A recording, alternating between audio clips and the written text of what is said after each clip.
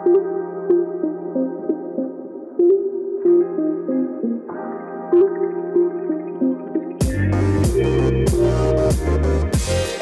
friends, this is Brian Amick and welcome to episode 13 of Project 39.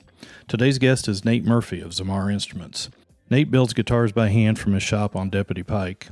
In this episode, he tells us how he got interested in making guitars, he walks us through some of the steps involved in the process, and he shares how he'd like to see his business grow over time. We also had a third guest for part of this episode. We were recording from Nate's shop, and there was a guinea sitting outside who decided to let himself be heard. But after about 10 minutes, he decided to go elsewhere and things quiet down a little bit, so just bear with us. As always, I'd like to hear your feedback on this episode. Links will be at the bottom on how you can contact me, and I encourage you to share this episode with a friend. Everybody knows someone who plays guitar, so consider sharing it with them. They might enjoy it. So, all that being said, let's get with it.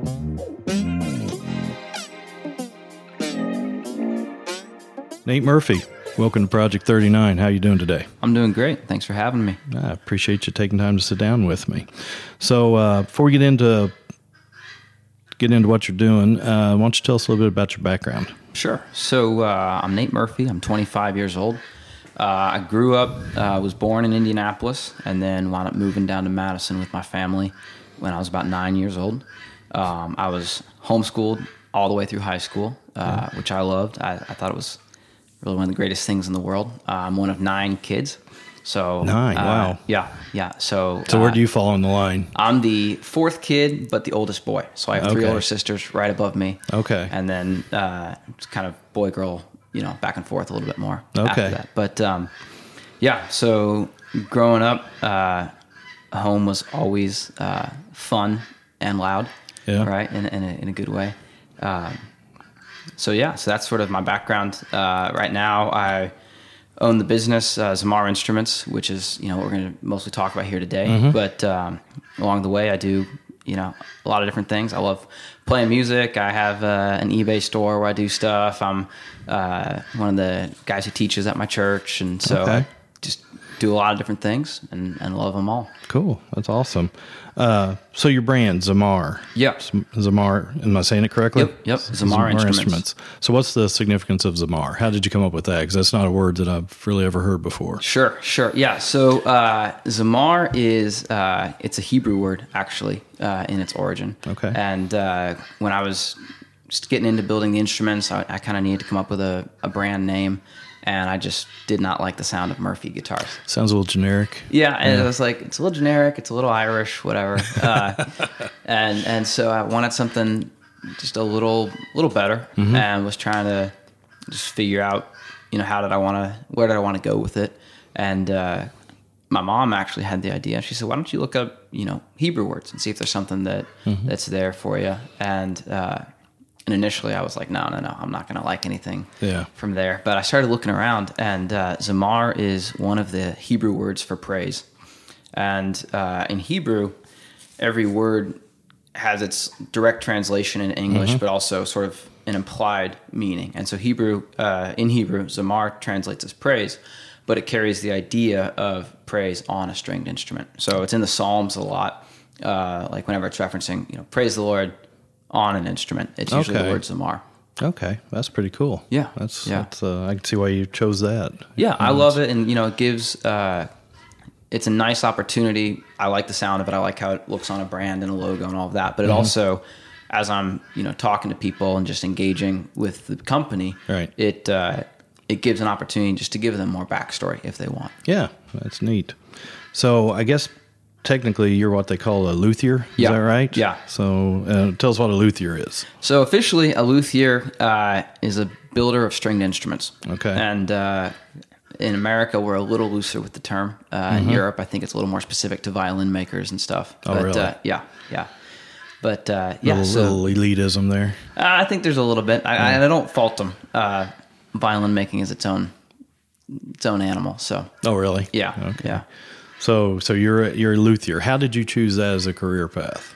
So pretty roundabout in its own right, I guess. Coming out of high school, I was trying to figure out just sort of what I wanted to do for next steps, and didn't really feel like college was the path I wanted to go down. but wasn't really sure what necessarily the alternatives were. And so I was looking at, I've always loved working with my hands, doing things hands-on. And so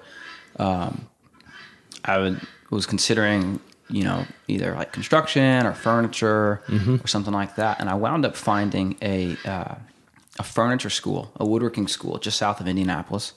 It's kind of this hidden gem in Indiana. It looks like a big pole barn in the middle of a cornfield, but you get in there and realize it's this incredible facility that's got 5 or 6 classes going at any one time, and all different kinds of mediums and so it's a legit school. Yes. It's not just it's set up. It's not like it doesn't run on a normal school year. Okay. And so what they do is their method is they teach in like week 10-day increments.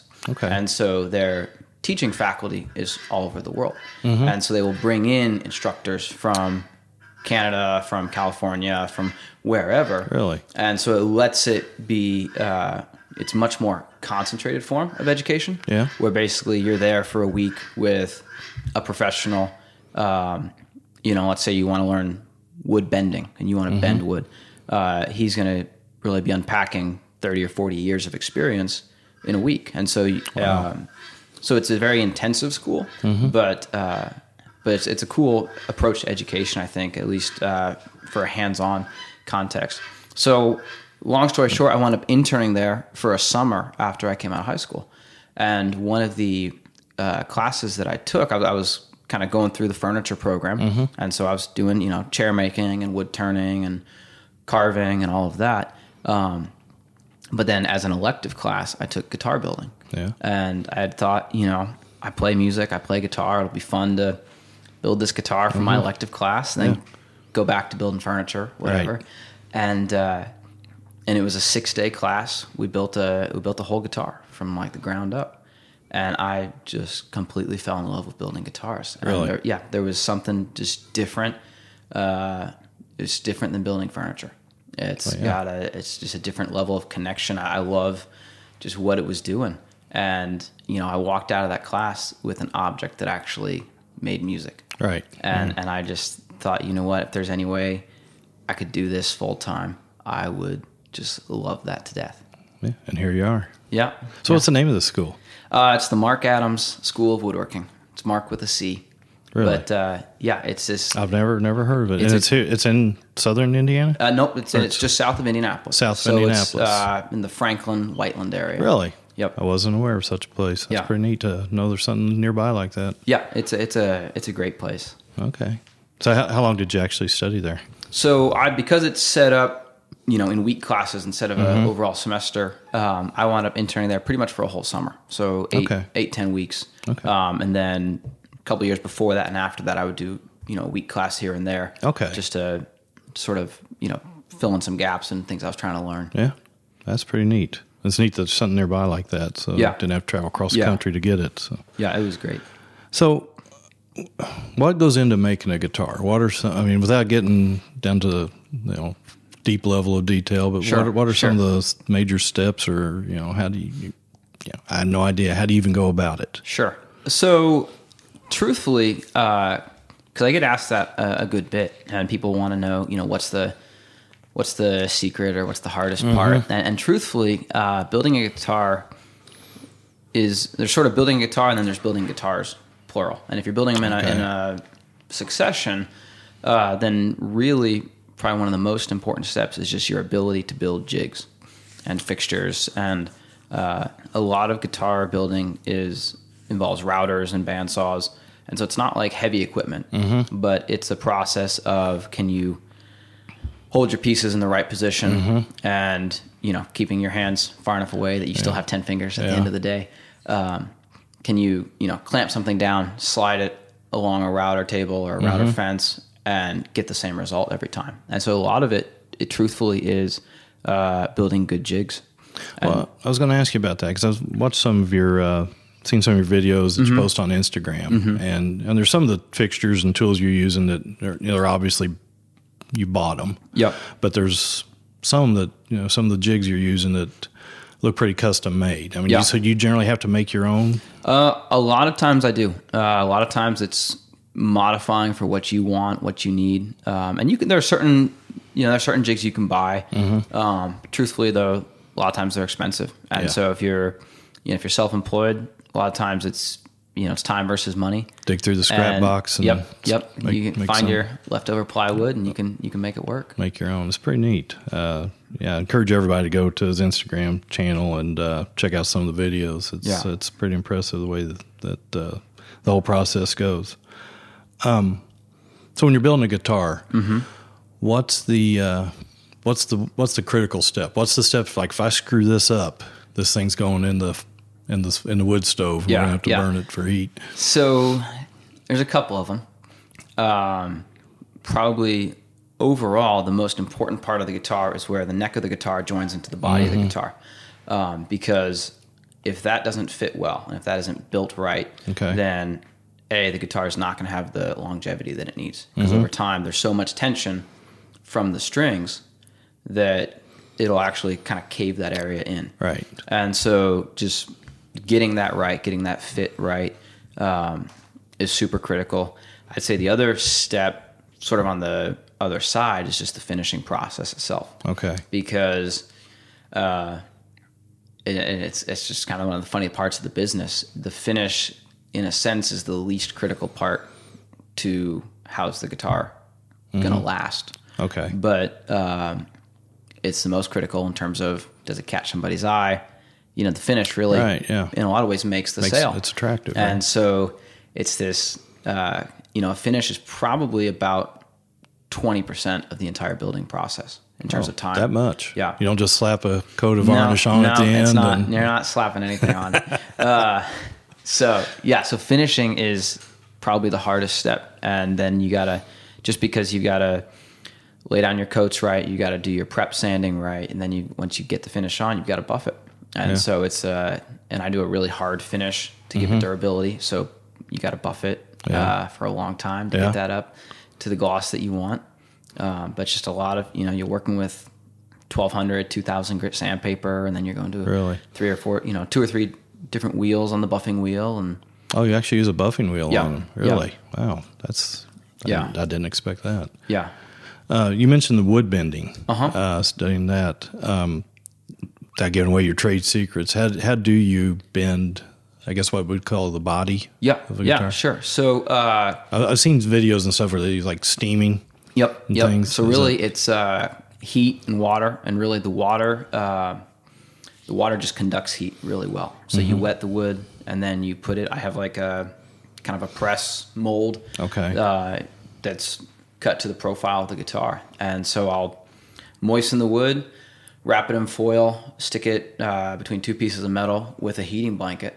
Okay. Turn it on, let it sit till it's, at the right temperature, and then just work carefully, work slowly, and you can press everything and form everything, and then you just hold it in place, kind of cook it a little longer, and then let it set till it cools. Okay. And it'll hold that shape. So the body typically, is that one piece? So basically each side of the guitar is one piece. Okay. So if you're looking at the guitar from the front on, the left side and right side are 2 separate pieces. Okay. Oh, it's not top and bottom, it's left and right. Yeah. Okay. Yeah. I didn't expect that. How do you, we get into too many details. Sure. Yeah, I'd like to learn more about that. That's pretty neat. Yeah.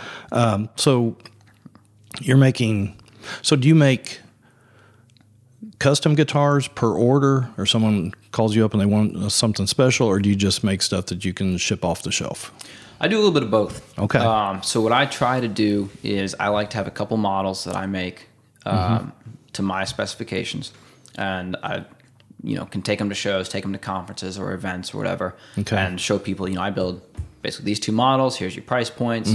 Here's what you're looking at. Here's what you'll get. Okay. And that offers a level of consistency, and I think just, sort of comfort, almost assurance to a buyer. Like, there's some, some backing to this. He's actually made one. Yes, before. right. Yeah. But I also do offer custom options, because when you're a small business, particularly a small guitar company, if somebody's buying a guitar from you instead of one of the major manufacturers or whatever, usually they want a story. They want a connection. Right. And for some people, hey, it was built by a small business is enough.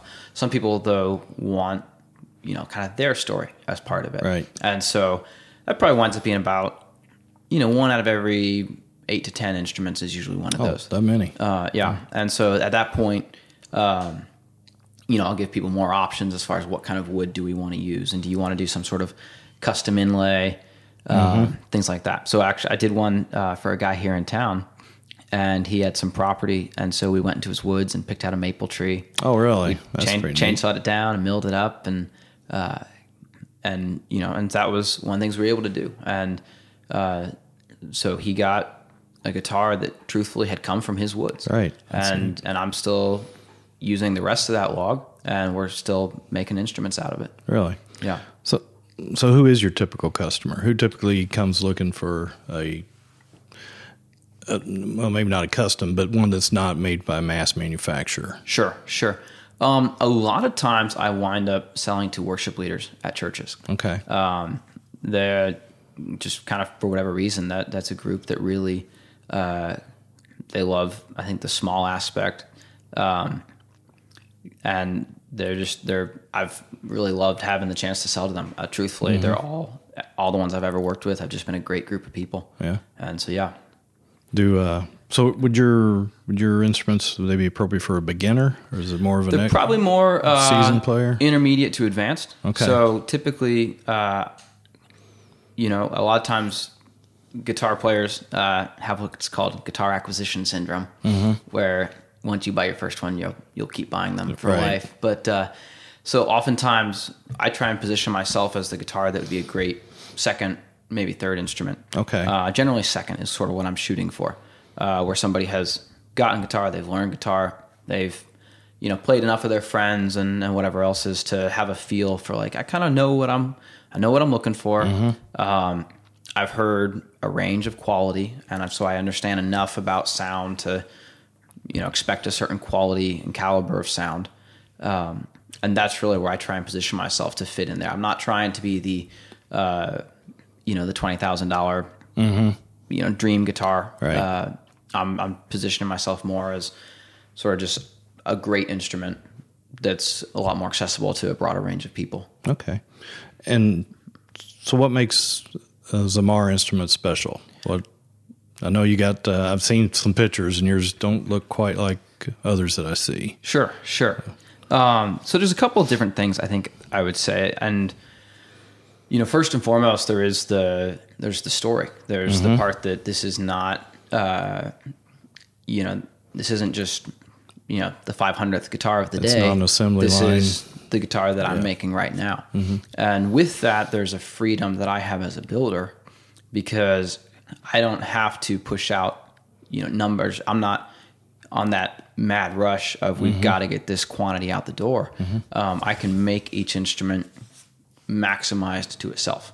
And sort of the analogy that I like to give people is, in a big factory, they have it figured out where we sand all of our pieces to this thick, we put them together, 90% of the time it's going to be a good guitar. 5% of the time it's going to be an incredible guitar. 5% of the time it's not going to be so hot. Right. And, it's wood. There's always different stiffnesses and different ranges of flexibility or whatever. But so they're playing to their best tolerances. But as an individual builder, I can play to an individual instrument's tolerances. And I can say, okay, this piece of wood right here would be best at this thickness. So wood is not wood. Wood is not wood. Really? There is no two pieces are the same. And really? I've pulled out guitar tops that I could tell, were sliced side by side out of the same log, and it's different.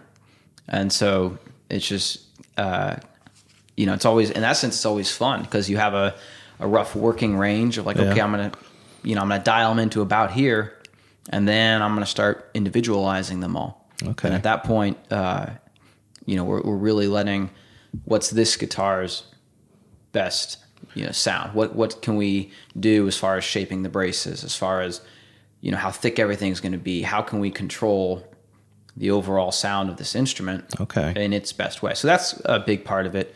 One of the other things I do that's sort of a lot more noticeable from a visual standpoint is I put a second sound hole in all of my instruments, and it's on the side of the guitar, so it's actually pushing toward the player.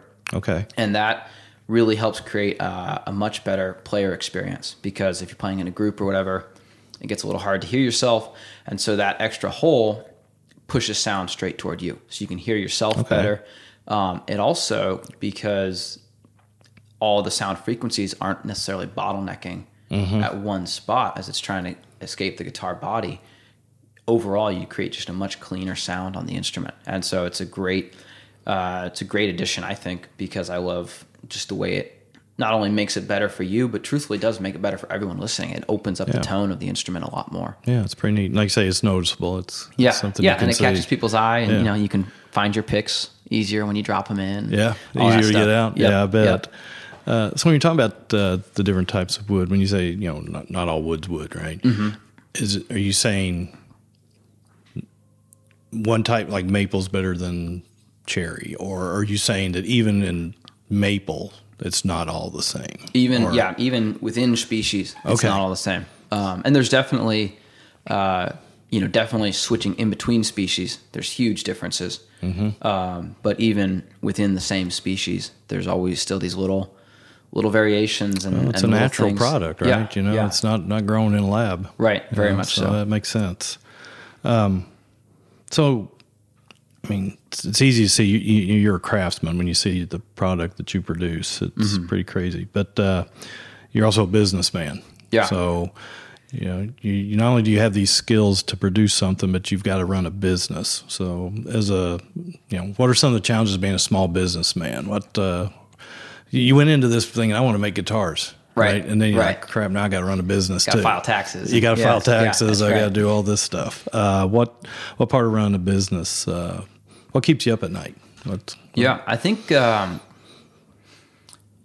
probably one of the challenges of running a small guitar business is figuring out really where you want it to go, because most of the one-man shops out there that are building guitars are building a very small number of very expensive instruments. Okay. And so it's just a different, that's sort of its own market of the guitar world.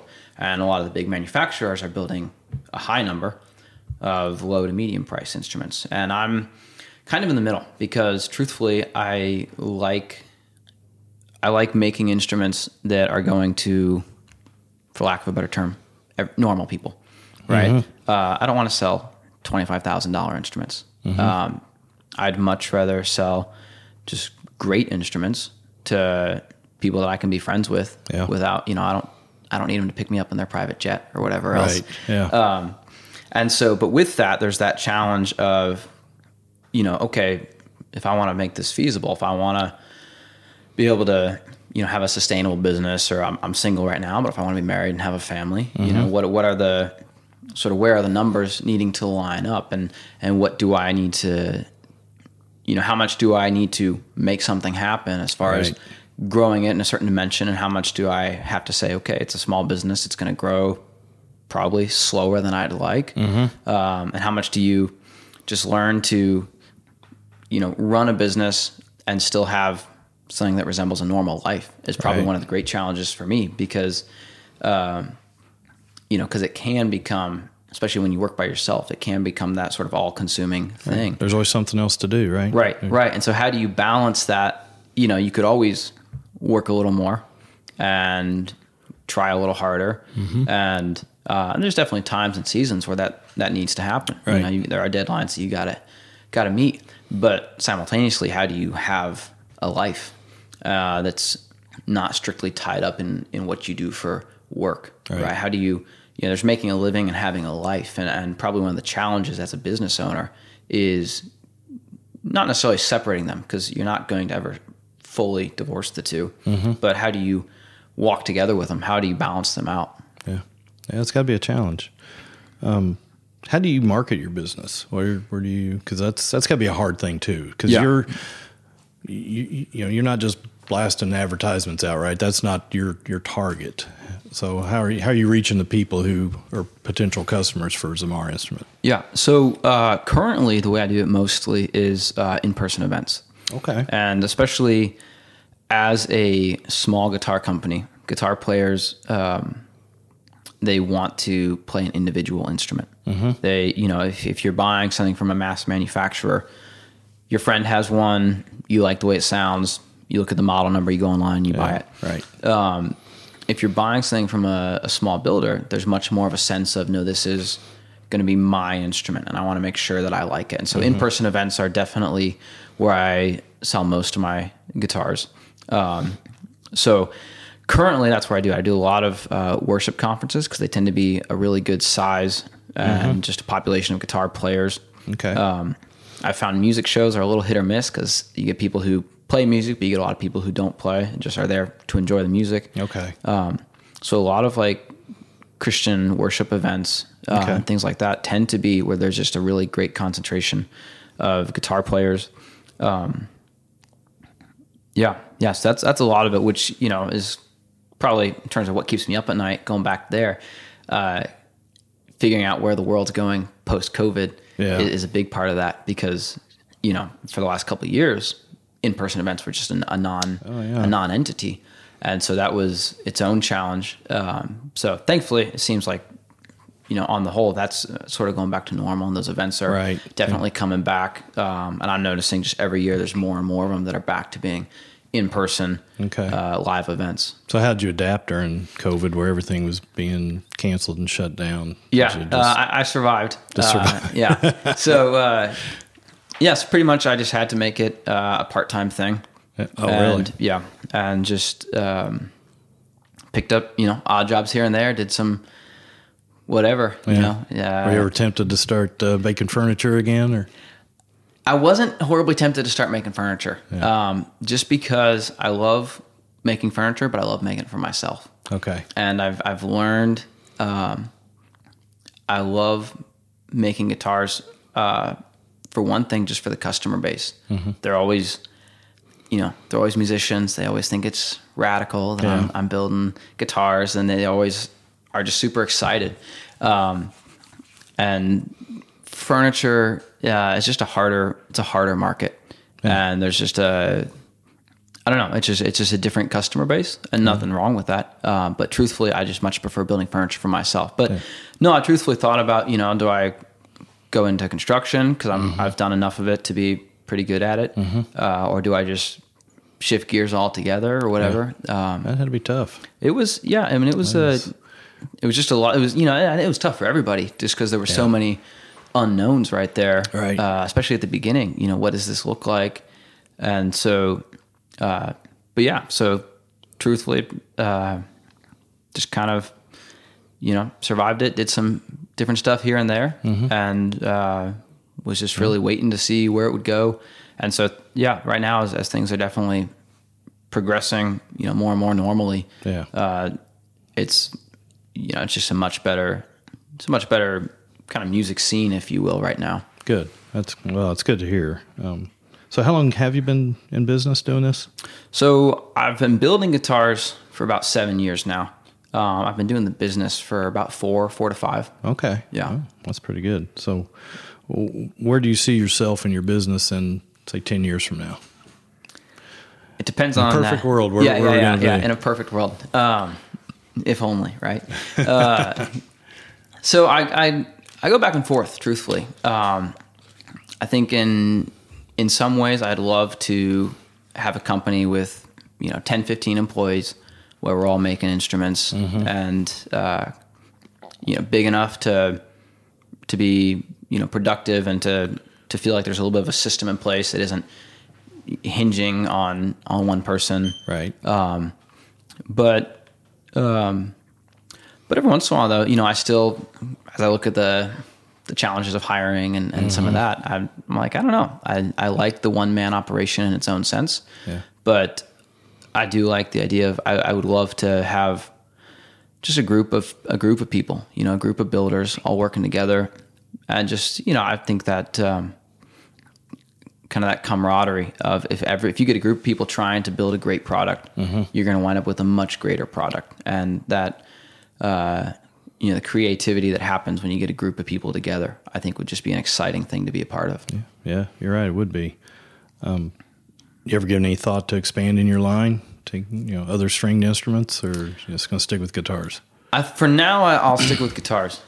Truthfully, it's just in a shop my size with the capacity that I have to try and branch out too much, I think would be, truthfully, it'd probably be detrimental in its own right, just because it would make it harder in between builds to, readjust your tooling, readjust your machines. And so to stay fairly tight, I think gives me a much more consistent product, which is really important right now. It's really important that as people are buying, that they find a great product every time. Right. And that they're consistently happy with it. Yeah, that makes sense. I mean, do one thing and do it well, right? Yeah. I get it. That's good. You touched on this a little bit when we talked about, during COVID when things slowed down, but suppose something happened tomorrow and you couldn't make guitars anymore. Yeah. What would you be doing? I have no idea. I love. Well, let me ask you this differently. Sure. What would, maybe you've already got your dream job. What would the dream job be if you weren't doing this? Yeah, I truthfully would have to say this is pretty close to the dream job. Yeah. I mean, the biggest challenge with this job right now, if I'm honest with myself, is that it doesn't give me as much money as I'd like at times. Yeah.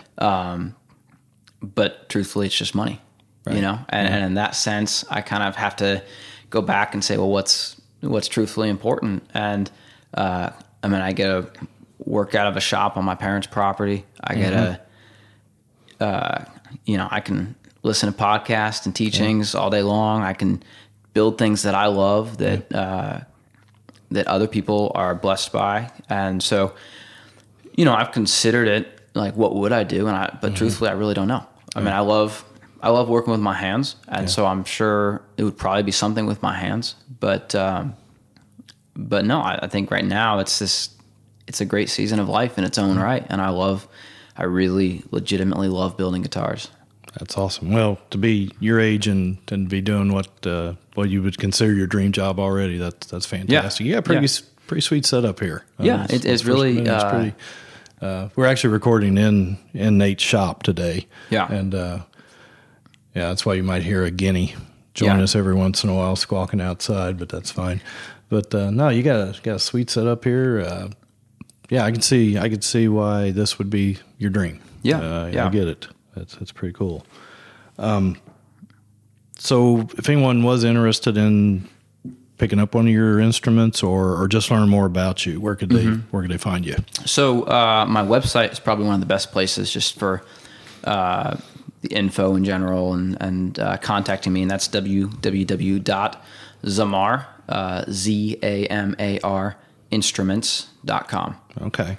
Yeah. And then you have some social media presence too. I know I follow you on Instagram. Yeah. So Instagram is pretty much, it's my main social media presence. And is it, I don't even know, I follow you, but is it Nate or is it Zamar? It's at Zamar Instruments. Zamar Instruments on Instagram. Yep. Yeah. He's got some pretty, I encourage everyone to go check it out. He's got some pretty cool videos of the construction process. Yeah, thank you. And you kind of get an appreciation for what goes into making these things and some of the skills and techniques. It's definitely a craft. It's pretty impressive. Any other social media you do? No, I technically have a Facebook page, but I don't. Yeah, right. I don't do anything with it. Okay, Nate, that's pretty much all I've got for you. Is there anything you're hoping we'd get to that, or anything you want to add or touch on or reinforce? It's your chance. It was a great conversation. I think one of the things I love whenever I do have a chance to discuss guitars is, everybody always asks about the why, right? Why do you like building guitars? And so we kind of touched on it with that whole, hands-on side and the construction side and where I get to work and all of that. But one of the other things I love so much about building guitars is that a guitar, if you try and break down its essence, right? It's a box in the most basic sense. It's got four sides. Yeah. It's got some decorations around it. Basically, it's a box. And in that sense, it's very similar to building furniture. And so that, the transition wasn't that difficult from a construction standpoint for me. But one of the things that I love so much is when you build furniture, whether that's tables or cabinets or whatever, you build things that people put things in or put things on. And, cabinets hold people's dishes. They hold their memories. They hold their, the knickknacks or their treasures or whatever. Right. And one of the interesting things with a guitar is it's a container, but it has to stay empty. And it can't, once you put something in the guitar, you destroy the whole purpose of the guitar. And so I love building guitars because guitars are really containers, but they're containers for letting things out. Right. And so, you build furniture and people put things in it. I build guitars and I sell them to people, and now it's actually a container for their ideas. Okay. It's a container for, the music that they have that they want to get out and that they want to write, or that they may not even know is really in them right now. Right. And so a guitar is such a great thing because it holds ideas. It lets ideas out. And that's one of the things I love just as I'm connecting with customers and selling these guitars and getting to meet people all over the country doing it, is that for each of these people, I do a job and I do it well. And that's my responsibility on my end to make sure that when I give them that guitar, it's going to do what it needs to do for them. But right. I love that idea of really, I'm just throwing the rock in the pond and it's going to ripple out. They're going to use it to make music, and that's going to impact other people, and that's going to then go from there. And I get to do what I do and I love doing it, but I also love that idea of I'm starting something and I have no idea where it ends. Yeah, that's pretty cool.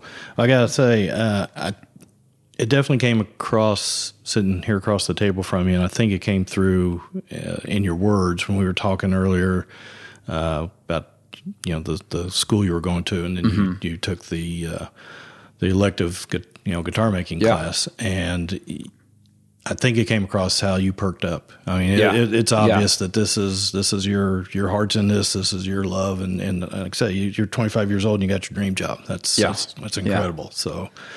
I think it's fantastic. I wish you all the best. Thank you very much, Brian. I appreciate it. We can do to help get the word out. This is awesome. That's really all I got, Nate. I appreciate you letting me into your shop, taking time out of your day. I'm sure you got things you could be doing instead of sitting here talking to me. But I'm glad you invited me in, and you got a pretty good setup here, and I wish you all the best. Well, thanks. I think you're going to do well. Thank you very much. I appreciate you coming out. Had a blast talking. I really, really enjoyed it very much. So thanks for having me on the show. Cool. I'll link to your website, your Instagram page, get all your contact info and everything in the show notes. So anybody looking to get a hold of Nate, it'll be easy to find him. And I encourage you, if nothing else, just go check out his Instagram and some of the videos that he has on there. You'll start to get an appreciation for what he does. So with that, I'm going to wrap this up and we'll get out of here. All right. Thanks so much, Brian. Take care, Nate. You too.